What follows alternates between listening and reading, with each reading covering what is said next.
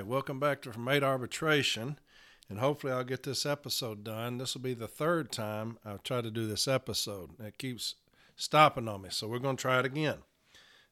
Today it's going to be a salted peanuts type thing. I've got a lot of different things I'm going to cover. It shouldn't take too long. Some things will take just a minute or so. The first thing I wanted to do is there is a very ambitious MDA drive going on that somebody sent me. I've never asked y'all for anything, and I never will. And I do tell you to buy the shirts because that money will go to MDA. But somebody sent me this from another region, and they got an MDA drive going on. Very ambitious. I'm going to read it to you. Now, if you get on from 8arbitration.com, at the very top, it'll have this. If you scroll down just a little bit, it'll have this MDA drive going on. And get on there and donate. And I'm going to talk a little bit about it, but I'm going to read this to you first, what it states. We'll talk about the goal and where we're at so far. And this is what it states. Every day, children are born with muscular dystrophy and adults are diagnosed with ALS and other life-threatening diseases that take away their most basic freedoms, like walking, talking, eating, hugging, and ultimately life itself. I'm raising money to help MDA fight back. MDA is working to give these abilities back through early intervention, local engagement, and the search for better treatments and cures. NALC has helped lead the search for a cure for neuromuscular diseases for over half a century for MDA, raising over hundreds of thousands of dollars annually. We continue to go the extra mile on the front lines for MDA. Even during a pandemic, we will continue to work to deliver the cure. The money we raise will help children and adults in our community and will also help support innovative research to change the future for people with neuromuscular diseases. There will be 11 drawings, 10 stuffed MDA bags filled with a little bit of everything. And when you get on it from 8arbitration.com, it'll have a little sign-up sheet. You'll fill out all your information, so you're wondering, how am I going to get one of these bags if I win? It'll have all your contact information on there. So that's what it's talking about. So there'll be 10 stuffed MDA bags filled with a little bit of everything. One grand prize MDA bag with all the stuff in the above bags, but with a little extra. A blue MDA shirt, an autographed softball, an autographed NALC MDA shirt, and an autographed Topps card by professional softball player Team USA Mia Davidson. The tickets are $10 a piece and will be sold at the rap session in New Orleans, which just ended today. All right, they met Friday and it ended today. Please purchase tickets or make a donation. Thank you. And so if you get on from 8arbitration.com, this will be on there. Jeremy put it on there for you. The goal is $10,000 and they've raised $895 so far. Now, what I want us to do as a From 8 Arbitration family is I want us to reach that goal by next Sunday. I know that's ambitious, and the goal is ambitious, $10,000. But as many people listen to From 8 Arbitration, as many of y'all there is out there, if we contribute just the minimum amount, we'll reach that goal by Sunday. All right? So go on to from8arbitration.com, sign up, donate. Let's reach that goal of $10,000. And we can do it. And we will do it because I know y'all. So never asked y'all for anything, never will. But on this thing, let's reach this goal. Let's show them that we're not just a bunch of hellions out here raising hell on From 8 Arbitration, but we do have a heart. And so let's get on from 8arbitration.com and contribute as much as you can. And let's reach that goal of $10,000 by next Sunday. That'd be pretty cool, right? There's enough of you out there to do it. And I know that for a fact because I see the numbers every day. So one of the things I wanted to talk about is, what do y'all look for, or what would y'all want in your union leadership? And I know that I talk a lot of times about failed leadership and things like that. So much so that I have decided to run for business agent. I would have never, ever dreamed that I would decide to do that. But I feel like I'm obligated to do it. I can't sit here and talk about failed leadership and just stay on here just bitching. And so I've thought long and hard, and I've decided I'm going to run. But what do y'all want out of your national leadership? Are y'all satisfied with your national leadership, with how things are going? I do know that there is a movement, and there's a movement not only in From Hate Arbitration, because that is a definite movement. The people that are uber aggressive and want their union to be the same. That is the movement of From Hate Arbitration. A lot of people don't like me. A lot of people don't like how aggressive I am, the things that I say about them, and that's fine. That really is. But I will always be aggressive in the way that I handle management. I will not ever back up or back down from them, and that's just how I've always been. Our union right now is not that way, so I have a lot of enemies in the union right now. Some people that were very close to me before I started this podcast, considered great friends, no longer speak to me because of this podcast. And that's fine, because it just goes to show me you were never my friend. And I never lose sleep over shit like that, right? Because I started this for the city letter carriers. I am a city letter carrier. I will always be a city letter carrier.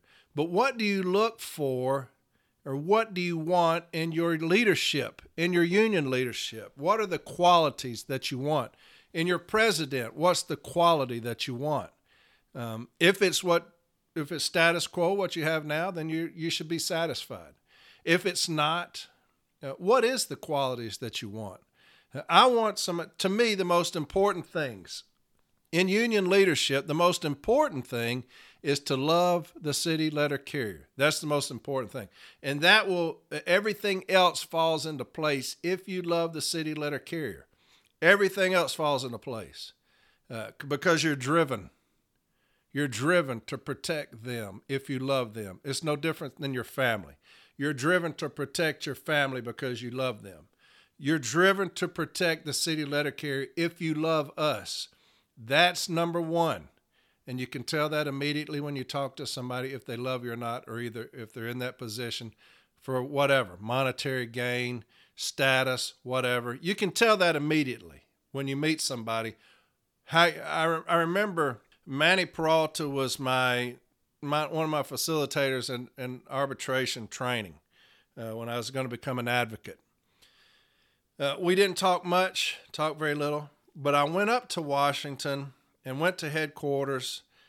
And when I got off the elevator, he was the first one that came to me when I got off the elevator. And I could tell immediately this is an individual who loves the city letter carrier.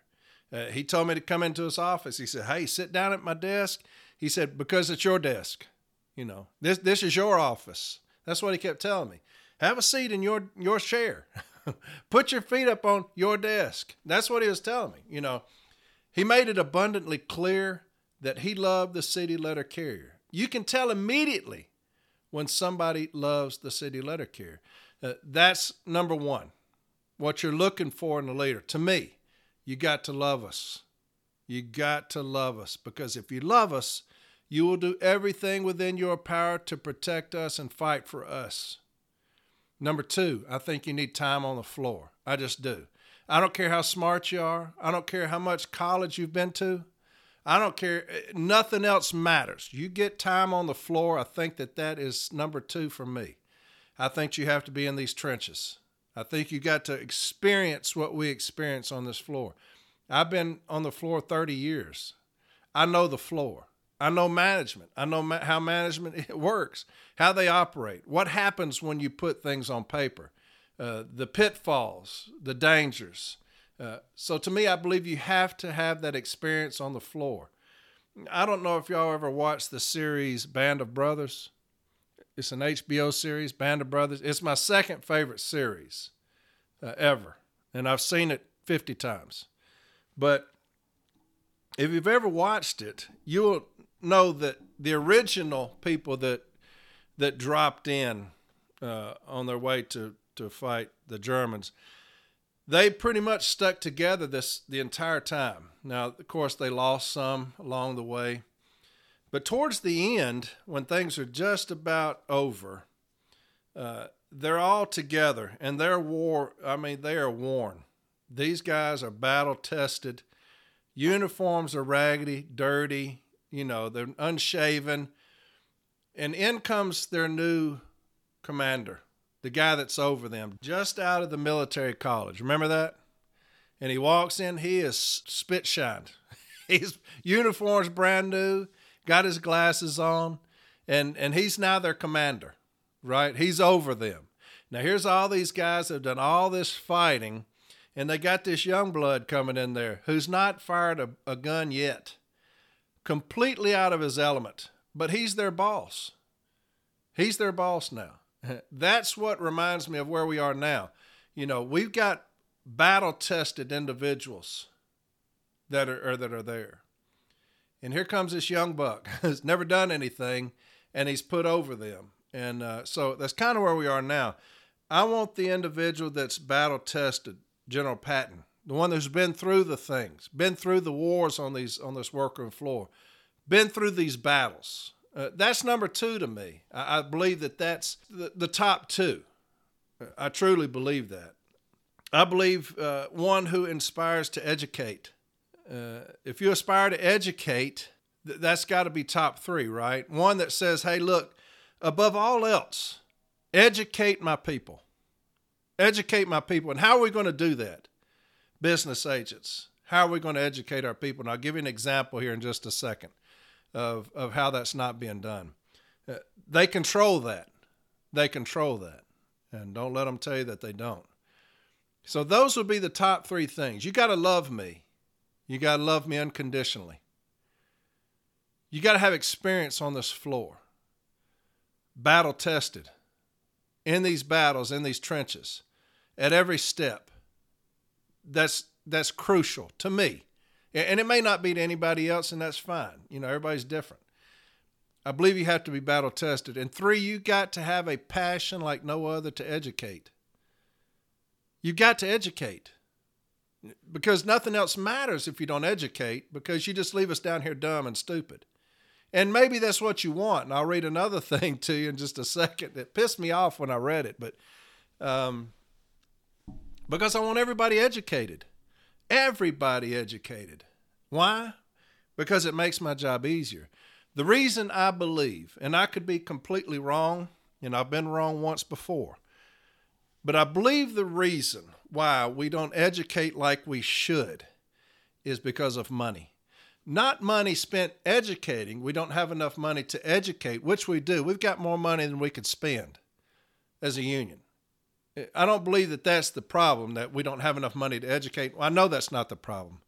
I believe the reason we don't educate is because of money. If you educate the workforce, that generates more grievances. If you generate more grievances, that generates more arbitrations. And I believe that at the end of the day, we don't educate because we don't want to spend that money in arbitration. I believe it starts and stops there. And people may think I'm foolish. I believe that's what it is. You have business agents that will flat out lie to their constituents. They will flat out lie about why they're not taking things forward. You've got the B team that it's wrecked right now. The B teams across this country are completely wrecked with the cowardice that's portrayed by their business agents. And it's solely because of money. And I'll read a handful of B teams decisions to you in just a second, and it'll show you exactly what I'm talking about. But it's because of money that these B teams are completely ruined and wrecked. The reason that we have the decisions that we're getting is because of money. The reason management has bamboozled us is because of the threat of money. And that's the reason our union has fallen so far. When I first became an advocate, my business agent, everything went to hearing. Everything went to hearing. And we slaughtered management in arbitration. We were ruthless in arbitration. We were winning money hand over fist in arbitration. And then there came this kind of new wave of watered down B team decisions. Hardly anything get taken to arbitration any longer. Why is that? It's because of money. It's because of money. Both sides are trying to save money. And like I stated this in episodes before, but both sides are so worried about money that the one who gets screwed over is the city letter carrier. The union won't get screwed over. They're going to make their money. They make a lot of money. RAAs, business agents, national officers, they make a lot of money. They're not going to lose a penny. The Postal Service, they make a lot of money. I know they came out with this bullshit about losing $6 billion. Bullshit. They make a lot of money. They're not concerned about it. The one who gets screwed over because of this is the city letter carrier, period. And that's the reason I say, what do you want in your leadership? What do you want to see your leadership do? Do you want the status quo where everything is based off of money and the saving of money, even to your detriment? Is that what you want? If that's what you want, then keep the status quo. If it is not, what do you look for? What do you look for? I know for a fact there is a movement outside of From 8 Arbitration, because regardless of what anybody says, From 8 Arbitration, the people who listen, is a movement, and it's not doing anything but getting larger. It's massive right now, and it's half of what it will be. Half of what it will be by the time election rolls around. Because more and more people are listening, more and more people are educating themselves, not on the contract, but behind the scenes, how things are done. A lot of people have no idea or had no idea what was going on until this podcast. It's educated you there as well. But there's a movement outside of this of people who are saying we're going to retake our union. And we're going to put people in place that will say cease and desist. We'll put people in place who put the carrier first, like it used to be. We're going to put a team in place that wants to educate. We're going to put a team in place who has experience on this workroom floor. And as From 8 Arbitration, this movement, you have the potential to sway elections. You just do. You're that massive. You have potential to sway elections, and we will. We will. You'll be the most dangerous individuals come election time because you've educated yourself. You know exactly what you're looking for in your leadership, and that's the way we're going to vote. Word of mouth will be massive in this next election, and I'm going to count on y'all to sway the election. That's exactly what's going to happen. I promise you that. Help is on the way. I promise. Help is on the way. Now, a lot of people like the status quo, and that's your right. That's your right. But to those who don't, help is on the way. I promise you that, okay? And we'll be talking about that more later, all right? I think that the business agents all have to get on the same page, and right now they're not. Every region does things differently, and it's disorganized and discombobulated. I think everybody has to get on the same page on how we're going to attack things. And I know that a lot of people at National, that just isn't, it isn't feasible. That's not realistic. That's bullshit. That's bullshit. We all represent city letter carriers. City letter carriers in California are no different than city letter carriers in Florida. We're all city letter carriers, and we all deserve to be represented to the fullest. I had somebody send me this the other day. And this is what I'm talking about when I say the business agents, we all need to get on the same page. And this is what he sent me. He sent me this just the other day. He said, our business agent so-and-so sucks. That's how it started out. Our business agent so-and-so sucks. I feel you. Ha ha. We had our steward file a grievance on start time changes. So beginning of summer, there was a carrier in our area who died from the heat illness. So they sent an email out to start everyone at 7:30. Starting this fall, they decided to only do 7:30 on Mondays and days after holidays. A few weeks into that, they said, no more, it's 8:30 every day, so we had him file on it. The grievance went up to Formal A, and our Formal A called our MBA office, and they said, you should withdraw that grievance. They can change start times whenever they want to. So fucking irritated with these weak ass, and I'm not going to say that last word. So fucking irritated with these weak ass so-and-sos. So here you have someone saying, hey, look, we put in a start time grievance. And the business agent said withdraw that grievance because they can change the start times whenever they want to. This same week, Region 3, Mike Karras region, gets an arbitration decision back. This same week that this guy sent me this, where he said the NBA's office says withdraw it because they can change the start times whenever they want to.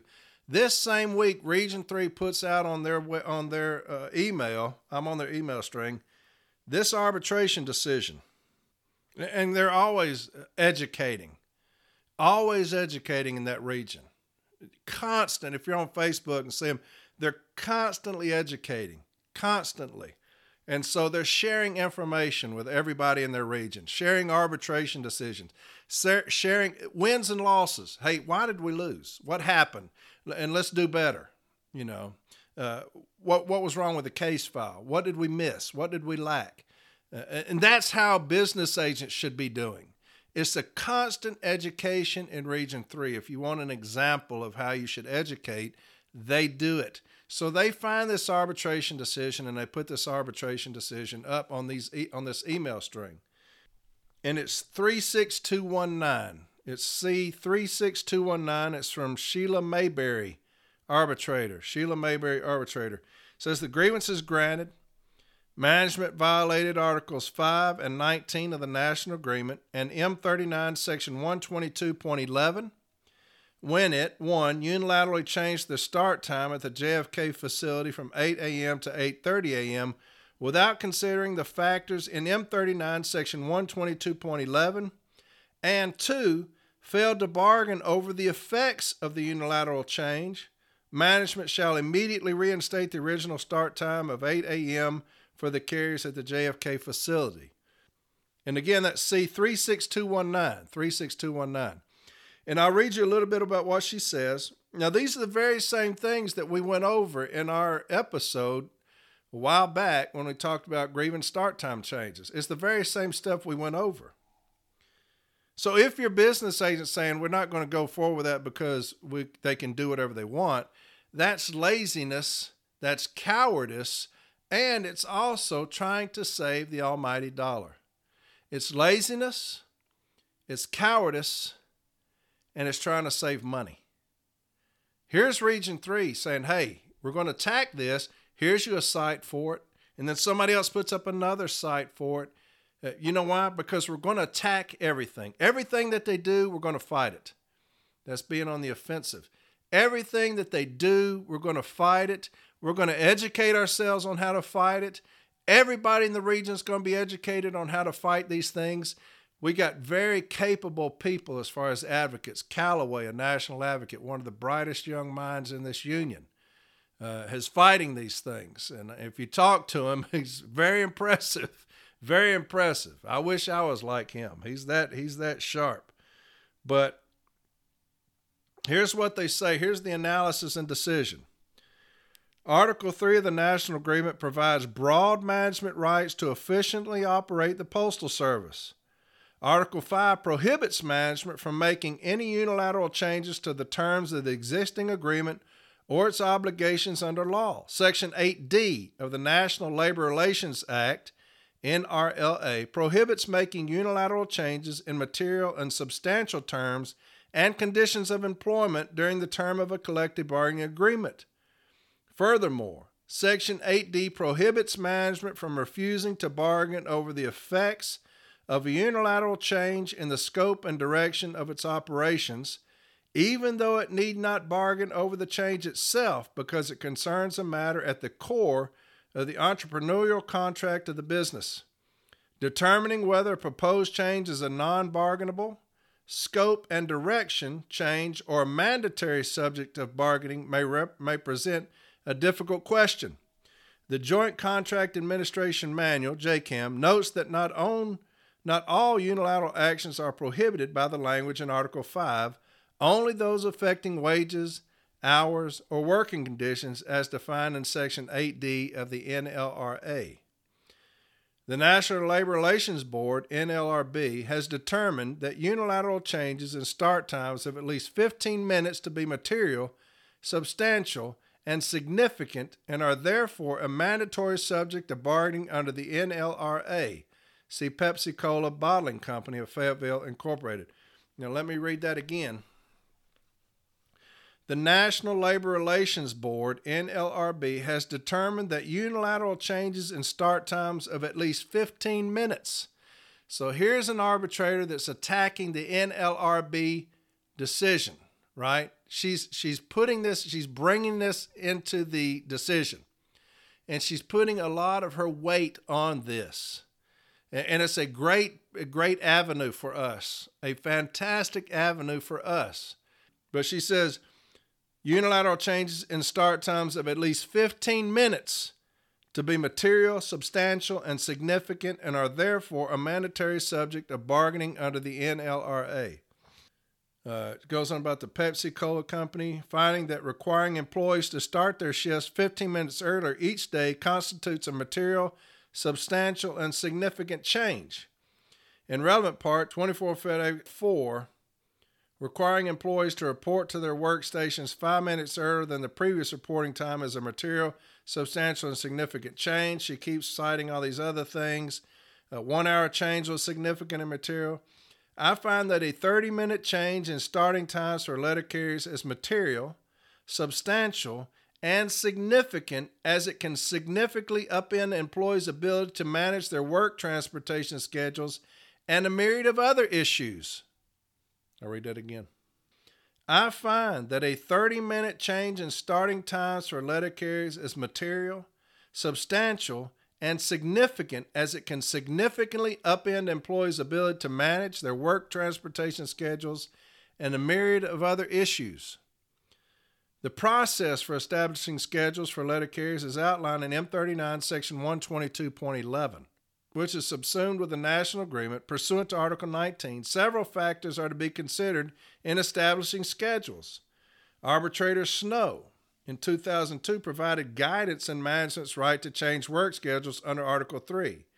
He stated that managerial control of work schedules, however, is not totally unfettered or without limitations. He cited in particular Section 122.11b, which states, fixed schedules to coincide with receipt and dispatch of mail. At least 80% of the carrier's daily mail to be cased should be on or at their cases when they report to work. Arbitrator Snow is adamant that 122.11b must be considered in deciding whether a change is justified, stating, the instruction is not a suggestion, but is stated as an imperative. In addition, Section 122.11f allows manager to make permanent schedule changes when it is apparent that one or more days' mail volume varies to where it is causing late leaving. In this case, I find that management violated Article 5 by failing to produce sufficient data to the union at the time the decision was made to justify the change in start times. Now, let me read that again. In this case, I find that management violated Article 5 by failing to produce sufficient data to the union at the time the decision was made to justify the change in start times. Now, why is that critical? Because she's putting that burden on management, right? In contract cases, the burden's on us, right? She puts the initial burden on management to provide data on why you are changing start times. That is a massive swinging of the pendulum as far as the burden of proof.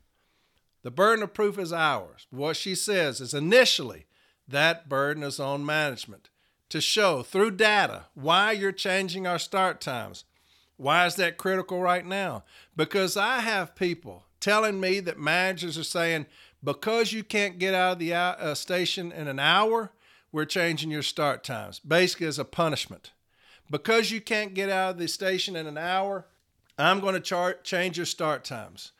Due to the heat, we're changing your start times. Due to the fall, we're changing your start times.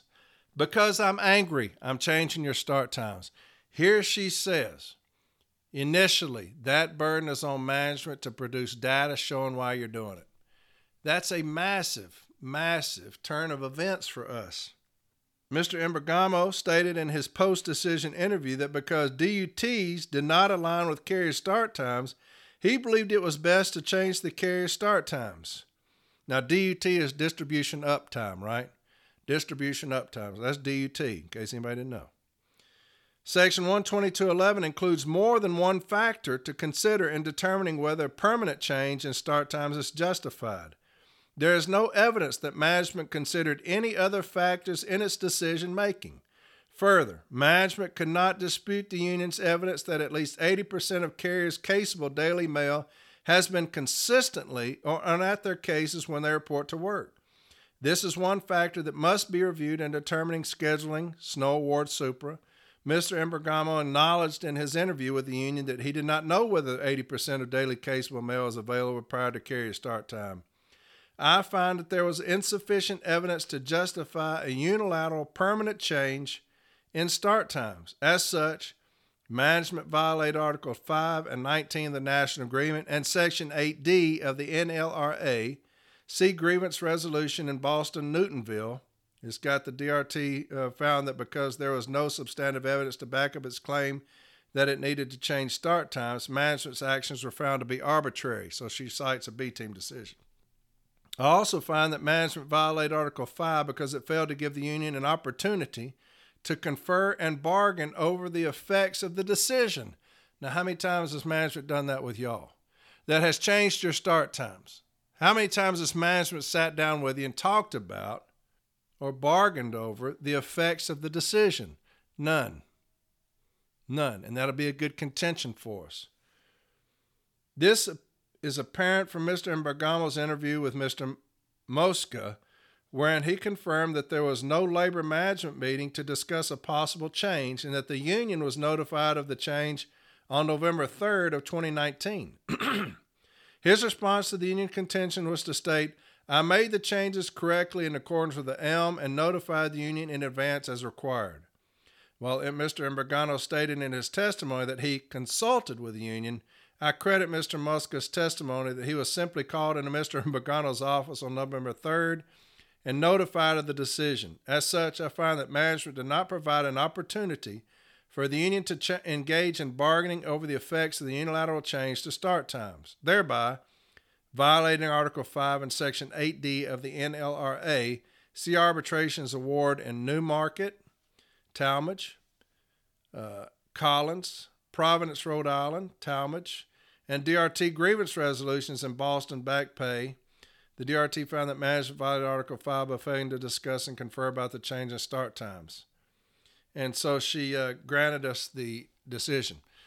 Whenever a business agent says, I'm not taking that forward because management can do it, you have, unfortunately, a weak business agent. And I just hate to say that. I hate to say that because there are some very bright business agents that have been overcome with cowardice and laziness. And yours was a coward and lazy. I hate to say that, but because you have a Region 3 where they're fighting these things and you have people digging and searching and looking, and here you found this decision. And all I need is one. As an advocate, give me a great one to cite for persuasive value.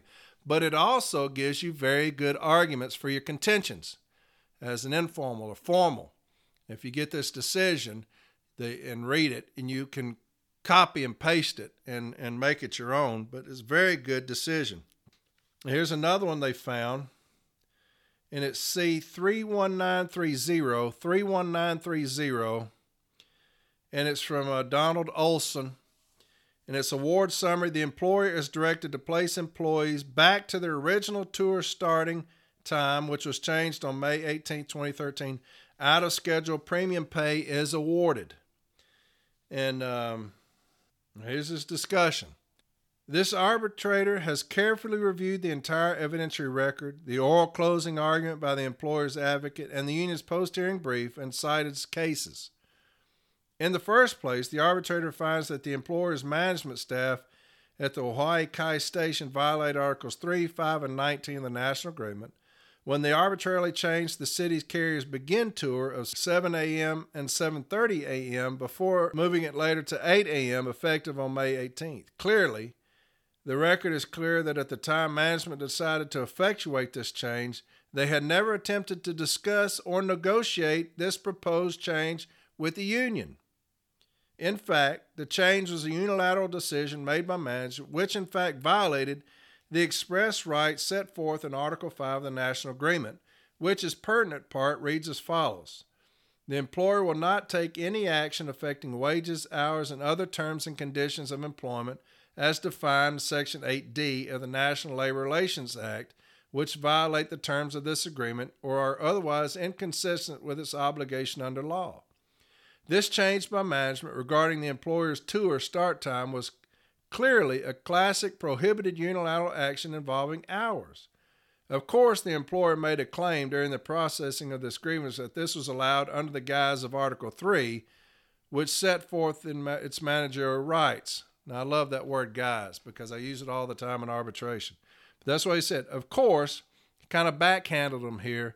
Of course, the employer made a claim during the processing of this grievance that this was allowed under the guise of Article 3, which set forth its managerial rights. This arbitrator concurs with that claim when in fact it is done properly and not unilaterally. Undeniably, M39 Section 122.1, entitled Establishing Schedules, allows the employer the express right to set employees' work schedules. However, if a change for business reasons is contemplated, the employer must not institute this kind of change unilaterally, as in this case. Section 8D mandates that the employer cannot violate the terms of the national agreement by taking unilaterally action dealing with hours or that are otherwise inconsistent with its obligation under law. Frankly, in simpler terms, once the union made a prima facie case, as they did, the burden of going forward with the evidence shifted to the employer to prove that it's complied with the express terms of Article 5 and 19 of the National Agreement, as well as the terms set forth in Handbook M39 dealing with establishing schedules. This arbitrator concludes, once the burden of proof shifted to the employer, it failed to prove there was an operational need to change the carrier's start times. Since this arbitrator has found the employer violated the express terms of Article 5 of the National Agreement, there is no need to dwell on about other possible employer violations of the National Agreement dealing with Article 15. As a result, based upon the evidentiary record and pertinent parts of testimony given at the hearing, this arbitrator concludes management of the Hawaii Kai Station violated Articles 3, 5, and 19 of the National Agreement when they arbitrarily changed the city carrier's begin tour time of 7 a.m. and 7:30 a.m., moving it later to 8 a.m. Award. The grievance is sustained. The employer shall reinstate the employee's starting tour time in effect on May 17th. The employer is directed to pay all the carrier's out-of-schedule premium pay for any time they are scheduled for 8 a.m. and reported at 8 a.m. beginning May 18th of 2013 until their start time was officially changed back or earlier. Furthermore, no carrier start times in the future will establish and fixed unless the employer management at the Hawaii Kai Station follows the exact procedure set forth in M39 Section 122.11. Moreover, management is ordered to cease and desist violating the aforementioned provision. The arbitrator will retain jurisdiction of this dispute for 90 calendar days after the parties receive this opinion award. Now, do y'all hear what they said there at the end? Furthermore, moreover, management is ordered to cease and desist.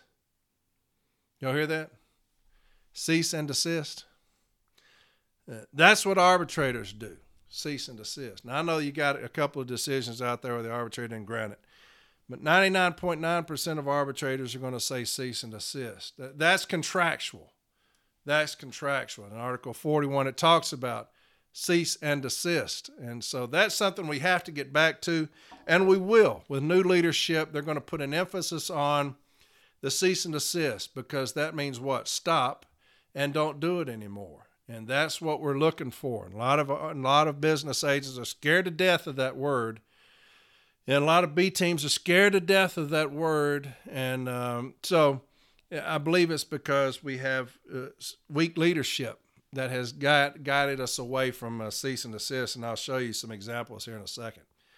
But there's two decisions right there on start time changes, and you have a business agent telling somebody you need to withdraw that because management can change them when they want to. So it's a matter of the old term, it's not the dog in the fight, but the fight in the dog. And that's your business agents. It's not the dog in the fight, it's the fight in the dog. And you see the difference between two regions right there. You got one region where they say, hey, withdraw it because management can do whatever they want to us and we're not going to fight it. And you got another region who's saying, hey, here's a decision. Hey, look here, here's another decision. Educate your people on it. Get your people's case files ready for it. These are great arguments to bring forward to arbitration, which is where we're going with these things when they do it. Here's how we're going to defeat it. Here's how we're going to win these things. Win or lose. Win or lose, we're going to fight them and we're going to take them to task. Win or lose. That's all I want, man, is give me an opportunity to fight. Give me an opportunity to get in the ring and fight. That's all I want. Give me a chance. When you tell me to withdraw something because we're not going to fight it, man, we have lost as a union. We have lost as a union. You've got to get in the fucking fight, man. The only way we can win a fight is to get in it. And like I said a long time ago, you'll have some of these business agents say, hey, I never lost a fight, man. I'm undefeated. Man, that's fantastic. How many fights you get in? Oh, I never got in a fight. But I've never lost one either. I cannot stand that kind of cowardice. I cannot stand it, man. I want, when my days are over and they think of me, I want to be that pit bull on the porch with his ear chewed off, scars on his head, one eye crossed out with a scar down it, just old gray eye on. You know what I'm talking about? Just sitting there looking, laying on the porch. People just walk by and say, man, don't fuck with that. You can tell, don't fuck with that one. He's been through some shit, man. He's been through the fucking battles, win or lose. He's been through some shit, man. Don't fuck with him. That's what I want people to remember me by. And that's what the business agent should want to be remembered as, is that dog on the porch. Chewed all the shit. Just sitting there. People know that motherfucker right there has been through some shit, man. When it came time to battle, he was in it. You can see by looking at him. When it came time to get down, he got down. You can tell by looking at him or her that they got the fuck down when it came time to it. Not that this dog here, man, ain't got a scratch on him. He must have run from every fucking fight that he ever came across, just like some of these business agents. They run from every damn fight. Just like that one, telling that person, you need to withdraw that. I'd be ashamed to say that, man. I'd be ashamed to say that. You put no time or energy into researching anything trying to win that. Then you got another region. Putting decisions out after decision out. Email after email after email. Training after training after training. Why? Because I want my region to be the best. I want my region to be the most educated, the most trained, the most informed. I want my region to be numero uno, the top fucking dog, the alphas. That's what I want my region to be. And that's what Region 3 has decided they're going to be. They're going to be the motherfucking dogs. There are others out there that are educating. I'm just using Region 3 because I see them all the time. But we've got to get the B teams back under control. When I talk about new leadership, what are you looking for? What will we be looking for when it comes time to vote? We've got to get our B teams back under control. We've got to get them back under control. This cowardice that has overtaken our B teams across this country has got to stop. Has got to stop. I'm going to read several decisions to you, just the award, and I'm going to show you what I'm talking about. Now, you heard this arbitrator say management will cease and desist. That's because cease and desist is in the contract. It's contractual. It's contractual. So I'm going to read just a handful, and I'm going to show you what I'm talking about. These are all recent, okay? Here's one that somebody sent to me, and I'm just going to start reading them, okay? The grievance is resolved. Management will abide by Article 14. Management will conduct all HIP-related training on the clock in accordance with ELM 553 7011.41. Management will discontinue the use of Express and HERO when certifying employees for HIP training and will individually certify the employees in the HERO on the date the training is given. The formula representatives or their designees within 14 days of receipt of this decision will meet to discuss and agree on what training can be substituted to satisfy the HIP training for fiscal year 23 for those who have yet to receive it. Management will record this substituted training using PS Form 2432 for each employer. And so that's another decision that, like I'm talking about, but it says management will abide by Article 41. So you've got management falsifying the training. I know y'all are sick of this, but I'm going to keep talking about it. You got management falsifying the training. You see the contentions down here. The union stated that management falsified it. And in order to stay out of a fight with management, we say management will abide by Article 14. Now, why does that chap my ass? Because they're already supposed to abide by it. Aren't they? They're already supposed to abide by it. Why are we telling them they got to abide by it? Do they give us the same benefit? Do we get the same benefit on the floor? Until we realize that we are treating them with kids' gloves and they are butchering us on this workroom floor. They are butchering the city letter carrier on this workroom floor. We get an official discussion and that's it, right? An official discussion tells me what? You need to stop doing what you're doing or else cease and desist. You need to stop doing what you're doing, Corey, or else we may seek some form of discipline on you. That's a cease and desist. What does management get? They don't get a cease and desist. They get a management will abide by. Remember last week, management will refrain from. Management will abide by. That's what I'm talking about, where we have gotten as a B team. Because our business agents say, don't send that up to me. Why? It's because of money. It's because of money. Here's another one.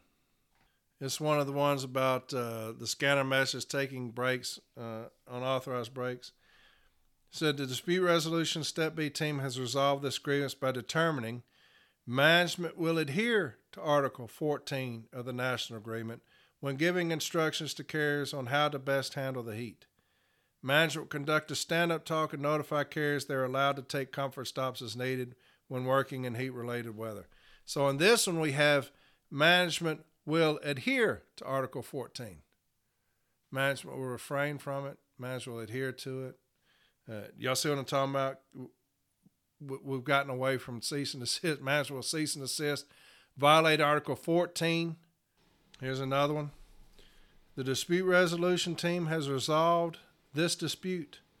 Based on the evidence provided, the DRT has determined management violated Articles 15 when they failed to comply with prior grievance settlements for grievance numbers CA323 dated May 4th.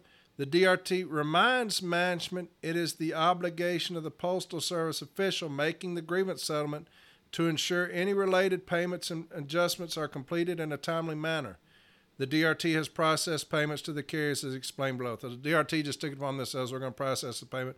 But you got a failure to comply, right? So no cease and desist violating Article 15 by failure to comply. It just says the DRT has determined management violated Article 15 when they failed to comply with prior grievance settlements. The DRT reminds management it is the obligation of the Postal Service official making the grievance settlements to ensure any related payments adjustments are completed in a timely manner. So they remind management. You see what I'm talking about? How we treat them with kids' gloves. Do you see what I'm talking about? Where we have gotten away from the language of cease and desist, how we've watered that down, and that's based solely off of weak leadership, how we've allowed that to creep into our B teams. That's just a handful. I've got so many more, I could read them all night long. But it doesn't end there. Here's a couple of pre-arbs that people sent me that were completely frustrated, and I don't blame them. I've got B team decision after B team decision that states the same shit. This person has sent me the one that states that one that I just read about the DRT reminds management its obligation of the Postal Service official making the grievance settlement. So we remind management they're supposed to make payments that we tell them to make. We remind them to do that. Not a cease and desist against it, but we remind them. This person says, is it normal to get worse decisions at the step B? Had 4 I sent with no contentions from management, and I got absolute garbage. I don't know if I did something wrong or if that's just the way it is. I couldn't even get them to say, we'll comply. I'll send a pic of what I got. Honestly, even a slap on the wrist. I know I'm probably overreacting, but I felt gutted by these decisions. I spent so much of my own time telling my kids I can't play and then to get a garbage from step B. It makes me wonder. Sorry, I just needed to vent, someone who actually cares. I know there's nothing you can do. I honestly want to call regional, but I'm sure it'll get nowhere. So here's somebody who says, I sent these 4 up with my contentions. Management offered no contentions. No contentions. And I got, the dispute resolution team has resolved this dispute based on the evidence provided. The DRT has determined management violated Article 15. So she sent up enough information for you to acknowledge a violation of Article 15. That happened. There was enough documentation, or you would have said that the documentation in the case file fails to support a violation of Article 15. So there was enough to state that there was a violation of Article 15. Management offers no contention. No contention, she says. They offer nothing. And she can't even get a will comply. She's like, hell, I'll take a will comply. Shit, I didn't get nothing. That's what I'm talking about. It's completely demoralizing to those of us on the floor. And that's what I'm talking about with these leaders that have no time. You've got to understand what your decisions do to us, those of us on the floor. You've got to understand that you've got warriors down here that are battling in these trenches with these grievance files, putting their contentions together, fighting for their carriers, only to get the legs cut out from underneath them by the B team who is directed from the business agent. That's what we've got to get under control as new leadership comes in here. And I'm telling y'all, help is on the way. I promise y'all that. Help is on the way to get back to those things like that, to where our B teams are no longer doing this to us. Help is on the way. I promise you. I promise you that. I'm not pulling that out of my ass. Help is on the way, okay? But we've got to get away from these B team decisions that are crushing our stewards and Formula A's. We are losing in fantastic people down here on the floor because of this horse shit. And but we will get there. I promise you that. That, like I said, help's on the way, man. Y'all just hang in there. Here's another. Here's a pre-arb. Here's a pre-arb. The parties review the documents and evidence supplied by management and the union in support of their respective positions in this grievance. Filed on management failed to provide information requested by the union on multiple occasions within the 72 hours, 3 days, as previously established by prior grievance settlements with an S. Not settlement, but settlements with an S. That means plural. That means several. Okay? Previously established by prior grievance settlements and Step B decisions. So now we've got 2 things. We've got prior settlements and Step B decisions with an S, plural. So here's management who's not adhering to shit. They're not abiding by the previous settlements or B team decisions, plurals. Okay? So again, the double standard. Remember when I was talking about that? How we allow management to have this double standard against us, I do not know, and I will never understand it. How we allow them to constantly and consistently violate the agreement, and we get nothing in return, yet us, on the other hand, we fail to maintain regular attendance. Like I said, I'm going every week I do this shit. And we will have to agree to some form of discipline, some months. Here's management failing to abide by numerous previous decisions. And this is a pre-arb now. It says, management agrees to provide a one-time lump sum payment of $250 minus all applicable deductions as soon as administratively possible to this person. Management is directed to comply with the language in Articles 17 and 31 of the National Agreement and prior settlements on providing a response to union requests for information within 72 hours of receipt. The union agrees no further appeal of this grievance under the provisions of Article 15 of the National Agreement will be made. The parties agree this settlement is without precedence and cannot be cited in any other form except to enforce the provisions of this agreement. So they can't cite it if it happens again because they didn't even say cease and desist. So we can't say management failed to abide by prior cease and desists. You can't cite that. It's only if they don't pay it. Management is directed to comply with the language in Articles 17 and 31. I'll read it again. Management is directed to comply with the languages of Article 17 and 31. They're directed to comply. You don't think any of those prior decisions told them to do that?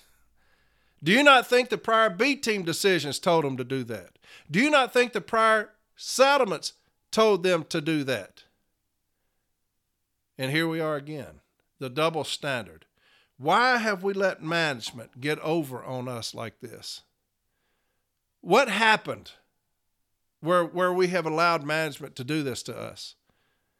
Here's management constantly violating the agreement, constantly violating the contract.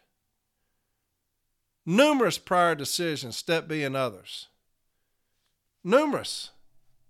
And you're going to tell them management is directed to comply. What in the fuck is that? Why is there the double standard? Did I ask that already? I think I did. Here's another one. This person says, beyond pissed with this pre-arb. This is the one I just read. Beyond pissed with this pre-arb. They have constantly violated 15, 17, 31. I wanted a fee per day after 3 days. I don't give a fuck about me getting paid. I want management to adhere to the contract. That's all we ever want, baby. We want management to adhere to the contract that they agreed to. That's the reason it's called joint contract. You know why that says joint contract? Because we have both agreed to it. But unfortunately, with there being nothing set in stone about what will happen to them, and a union that is cowardly and won't hold them to a cease and desist, or even say cease and desist, this is where we get the ultimate double standard. The ultimate double standard. Here's another pre-arb. And this one, this person said, he says, gets better, Corey. Got the signed settlements. They don't say when management will comply with the settlements. These non-compliance pertain to over 20 local settlements. President tells me if they don't comply due to the wording of the pre-arbs, I can't take a second bite at the apple. So in effect, our NBA vacated all those cases as far as I'm concerned since they won't comply anyways. They settled just to pay everyone $25. That's it. No, we'll comply within 7 days or anything. NBA says, yeah, forget those thousands of dollars he refused to comply with. Just pay $25. And here's the decision. Based on the facts, circumstances, and the agreements filed, the undersigned mutually agreed to the following pre-arbitration settlement of the above referenced case. Issue non-compliance with the following settlements, and it's got all these numbers of prior settlements. Agreement. Management violated Article 15 of the National Agreement when they failed to comply with the above Step B Formal A settlements, plural. The following carriers will receive $25 lump sum. And that's it. It doesn't say these payments will be processed and verification be afforded or provided the union within 7 calendar days or within 14 calendar days. It doesn't say that. It just says the following carriers will receive $25. When? It could be 6 months from now. And the wall managers are going to say, well, you didn't tell us when to pay it. You didn't that's a rookie ass signing that. That's a rookie right there. You didn't even put on there when they're going to pay the damn thing. Bottom line, and I need to get off of that. We've already gone too long. We have got to get back to hammering management at every level. We have got to get back to hammering management at every level. We have got to educate our B teams on what is acceptable and not acceptable. And that's very easy. That's a telephone call. That's a conference call right there. Say, we're going to get back to cease and desist. Now, no management's going to raise hell, and they're going to send 50,000 things up. We've got to get back to cease and desist because what we're doing doesn't work. Now, I know people say, well, hell, we'll take 50 cease and desist forward. A cease and desist is contractual. It is contractual. It is in the contract. Refrain from, abide by, please, will, whatever. Those are not contractual. Arbitrators acknowledge cease and desist, just like the arbitrator I read to you. Cease and desist. That's what they acknowledge. We have got to get back to that. And we will with new leadership. I promise you that. When I say help is coming, I know for a fact help is on the way.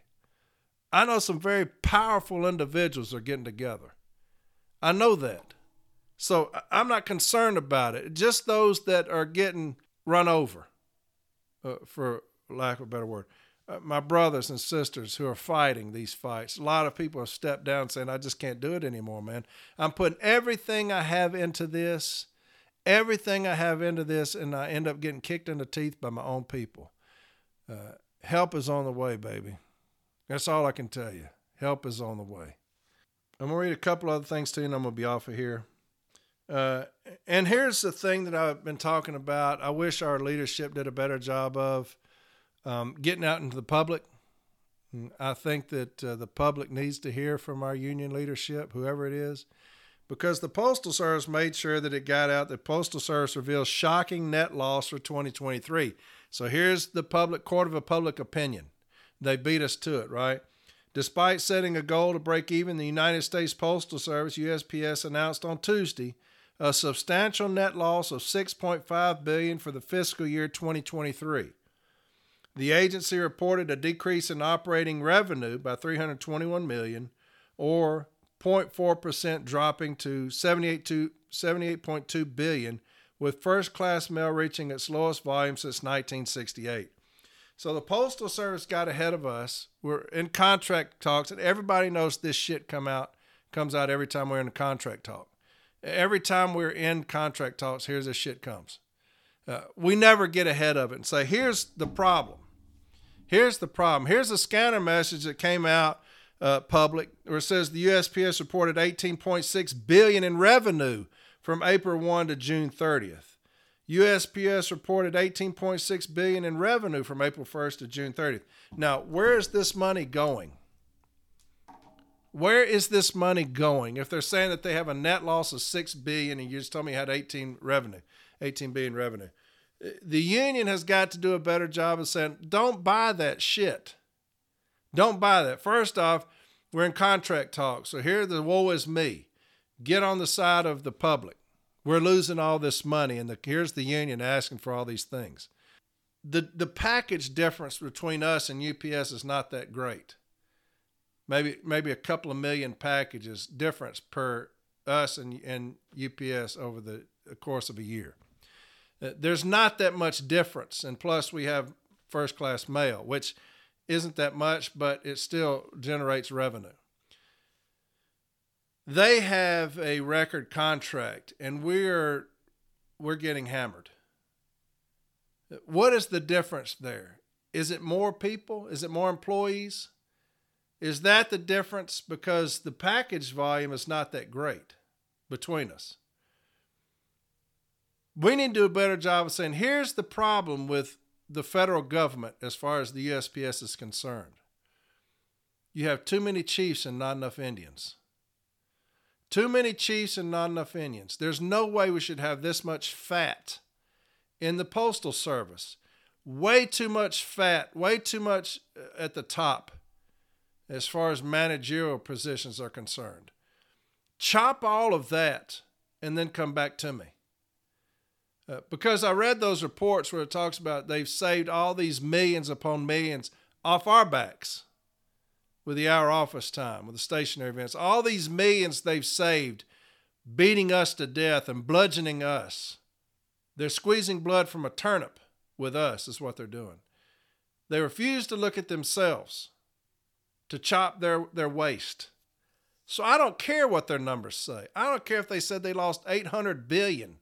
I don't give a shit, because you've not done the first thing to correct it as far as you are concerned. And here we have our union. The double standard of we get discipline based off of violating something a couple of times, and management will get refrained from after numerous attempts to get them to stop through prior settlements. Refrain from. Please stop. Adhere to. Abide by. Just to get away from a cease and desist. Just to get away from a cease and desist, which we've allowed them to do. Here's another thing I wanted to read to you. It says, NBA's providing you an update regarding the TV monitors displaying letter carriers' work performance data. Jim Lloyd, who's with the Postal Service, and I had a discussion today about the TV monitors. As a follow-up meeting from last week, he informed me that there will be postmasters in different parts of the country instructing their supervisors do not display letter carriers' work performance data on TV monitors. This issue is not totally resolved as of today, but we are still talking and making progress. You might receive calls from your local branch presidents informing you that local management has turned off the TV monitors. Please continue getting the word out to your branch presidents within your region to file a grievance in informal step A and request for an extension of time limits to place the grievance on hold until further notice. Thank you. Christopher Jackson. So there's an update on the TV monitors, something that you heard here, something that we fought on this podcast. We got it out across the nation, and that is the power of you. That's what I've been talking about. The TV monitors came up. People started sending me pictures of it because it didn't happen in my installation, maybe a couple of stations, but not mine. People start sending me pictures of the displays on the route data on these TV monitors. Kept getting those, so we did episodes here on how to defeat that, what we're going to do with that. And here you have national levels talking about they're going to discontinue that. That's the power of you. Remember what I was talking about? The power of you. The MDA, we're going to get that $10,000 by next week. Make sure that you get on there and donate that. We're going to show them the power of you. The power of you to sway elections, which is what's going to happen. Help is on the way, but we've got to have you involved, getting people educated, word of mouth on who we're going to vote for, making sure that changes come, real change. Get away from this cowardly ass shit we're dealing with right now. You got TV monitors, headquarters level talking about it. We're going to discontinue that because of you. That's the power of you, right? Y'all got to understand the power of you. You really do. It's a movement unlike anything ever seen before in this union. You. And it's a beautiful thing. Here's another thing somebody sent me about stationary events. It says, per Miss Moya, please follow up on all stationary events.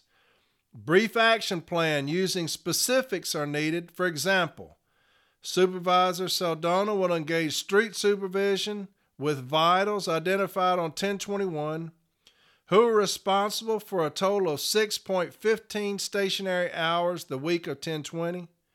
The vitals, and then it gives the carriers' names, will each be observed for a minimum of 4 hours on the street between Saturday 1021 and Wednesday 1023. Time-wasting stationary events will be addressed in real time. Please complete the survey. They don't have the survey. So here's the thing on the stationary events. Please follow up on all stationary events. Brief action plan using specifics are needed. For example, Supervisor Saldana will engage street supervision with vitals identified on 1021. So at least they're telling them to get out there on the street and watch them, right? Remember I put that up not long ago from that labor person. I said, this is going to kill my contact, but where she's saying, if you're identifying street or stationary events, you got to get out there and watch them. You got to get out there on the street. Here's another thing. Tell them, get out on the street and watch them. Get out on the street and watch them, because First off, we've done a piss poor job of fighting that from our business agent level. They've done a horrible job of getting y'all ready for that. We've done everything we can on this podcast about stationary events, how to defeat stationary events, what to say about stationary events. We've done that over and over again trying to educate y'all. The business agents have dropped the ball terribly. Our national president has as well because this is his baby. But you see what's happening. Get on the street and watch them. So at least winning that part, all right? Section 134 of the M39 states you need to come out there and watch me. You have to accompany me on the street. You can't just sit at a desk and watch me on a computer, even though we have succumbed to that in a lot of these regions. We've got to educate our people. We've got to educate our people, and that's the bottom line. You have got to love us, NALC. You have got to love us with an unconditional love. You have got to educate us on this workroom floor. Carriers, stewards, Formal A's. You've got to educate us and continue to educate us. That's the bottom line. You've got to. We've got to be the most educated craft in the Postal Service because we're the ones that are most under the gun. No other craft is treated like we are. They're just not. We're timed from the second we clock on to the second we clock off, and there's not another craft that's done that way. We have standards. No other craft has standards. Right? No other craft has to worry about stationary events. We are constantly fucked with, and we need our union to do better. That's the bottom line. We need our union to do better. I'm going to read this last thing and talk about it, and I'm going to get off of here. It's just taking way too long. This person stated, why can't the arbitration database on NALC website only be accessed by authorized users on NALC.org? This information should be free to all members of the NALC. Knowledge is power. Now, remember I said a long time ago, the way that I learned when I first came in was reading arbitration decisions and B-team decisions. I read arbitration decisions constantly, and I still do. To this day, I read arbitration decisions. I know that sounds boring as hell, but I'll just pull it up and start reading arbitrators' decisions. Why? Because I want to know how they think, how they lean, how they view things, the contract, what they put emphasis on, don't put emphasis on. Now, I know every arbitrator is different, but you can still learn a lot. You got issue statements, you got contentions, management's position, which helps us, the union's position, which helps us, discussions. You've got issue statements, like I said, and gives you the right contractual provisions to use. It's a critical learning tool is arbitrators' decisions. So here's somebody that says, why can the arbitration database on the NALC website only be accessed by authorized users? And this person says, there are too many people who do not have the training and knowledge to know how to use those arbitrations properly. Personally, I have seen informal stewards include losing arbitrations in their case file because they liked one sentence in the whole thing. Leave the inclusion of the persuasive regional awards to those who have been trained to use them. Leave the inclusion of persuasive regional awards to those who have been trained to use them. And I didn't like that. I didn't like that. Y'all are too stupid to know how to read and put things in contention. On the workroom floor at the informal A level, you are too fucking stupid to know how to read and put things in your contentions. This person said, personally, I have seen informal stewards. Well, take the shit out. If you're a Formal A rep, take the shit out if it doesn't help you. If informal A is putting something in there. You can do that. That file is yours at the Formal A. Don't say that we're too fucking stupid down here to learn or to know what in the fuck we're doing. You got some highly intelligent individuals on this workroom floor that all they want to do is learn. All they want to do is succeed, to win. And the way we do that is education, and arbitration sites are a critical educational tool that we should have access to. And to say that we don't have access because we're too fucking stupid to know what we're reading, that maybe we put a losing decision in there, was shit. Okay. So maybe somebody fucked up one time. So nobody can read them. Nobody can have access because one person accidentally put one in there that didn't pertain to anything. It was a losing decision. We have got to quit treating the stewards like they're fucking idiots. We've got to quit treating those on the workroom floor like they're too fucking stupid to learn. The only way we will learn is to be educated and use everything at our disposal to be educated. Arbitration sites, B-team decisions, Formal A training, informal A training, constant training to educate us. If we're too damn stupid, it's your fault. NELC, don't get on somewhere and say, hey, personally, I saw somebody do this. Then educate somebody. Educate everybody. If somebody's too fucking stupid, it's your fault. It's not theirs. They're doing the best that they can. A lot of informals are doing everything they can to learn, only to be met with, you are too fucking stupid to know what to do, so we don't give you access to that. It's the gatekeeper mentality. I'm smart, so I know what to do. You're going to stay dumb. You're going to stay uneducated. You're going to stay down there sockless and shoeless with your pants rolled up because you're too damn yokel and stupid to know what to do. We've got to get away from that mentality, man. We have got to educate like never before.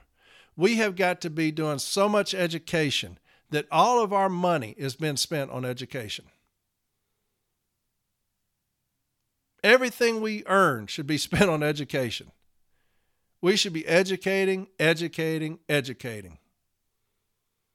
Don't ever say y'all don't have access to something because you're too damn stupid to apply it. Don't discourage us down here like that, man. Don't discourage these shop stewards on the workroom floor like that. Somebody saying, hey, I want to learn. I want access to this. Well, you're too damn stupid. We're not going to give you access. You're too fucking stupid to read, is basically what that said. You're putting losing decisions in there. Well, just take the shit out, man. If I'm an informal A and I put contentions in there and I put a site in there that doesn't apply, just take it out. You can do that at the formal A. Just take the shit out, man. Don't belittle us down here like that. We make mistakes, man. We're doing the best we fucking can. Until we start educating everybody, until everybody's on the same page, everybody carries the same weight, we'll be failures. We'll be failures. As long as you have people saying you can't do that because you're too damn stupid, we'll be failures. Educate your people, man. Educate them, all right? I won't be here next week. I'm moving, like I said. Won't have an episode. This one's a long one here today. It's way too long. But a lot of stuff I had to get out there. Hopefully it made sense on a lot of it because I did a lot of back and forth with it. But this episode, the MDA, the $10,000, let's reach that goal. Y'all dig in your pockets and let's reach that goal, okay? That'd be massive for y'all. Help is on the way. I promise you that. Things are happening. Good things are happening, so keep your head up. Help is on the way. What are you looking for in your leader? What are the things you're most looking for? Love. Love is mine. That's number one. Time on this floor has got to be in education. Time on this floor in education, man. That's what I'm looking for in my leaders. I think all those are critical, but love is the most. You got to love us. Because if you love me, you're going to fight to the death for me. And that's what I need to know. That's what I need to know. Educate your people, man. Don't discourage them from educating. Don't discourage us down here, man. Educate us. All right? We need to get our B teams under control. New leadership will do that, and it's coming. And we need to get our business agents under control. Get that cowardice out of them. It takes a lot, man. Once it seeps in there, it clings on to them. It clings on to them, and it's tough to get cowardice out of somebody once they've gotten kicked in the ass a couple of times. You got to be just rumblers, man. You got to be just alley cats, just junkyard dogs. That's what you need. that just keep fighting. Keep fighting. The end of our days, we're going to be on that porch, every one of us, looking out, and people are going to walk by us and say, fuck that, man. I ain't fucking with them. Fucking heads all chewed up and shit. That's going to be every one of you, man, because we're going to educate ourselves and get in those battles. We're not going to get discouraged by our leaders. We're going to do it, all right? Y'all have a fantastic week. Happy Thanksgiving to every one of y'all, man. I hope y'all eat plenty and have a safe week if you're traveling. I love y'all very much. And I'm honored to be on here talking to you about education and stuff. I really am. And listen to me. Listen. Help is on the way. I promise you. It's going to be a good thing, man. It's going to be a good thing. Our union's going to turn around. Help is on the way. And we'll talk about more about that later, all right? You have a fantastic week, and I'll talk to you later.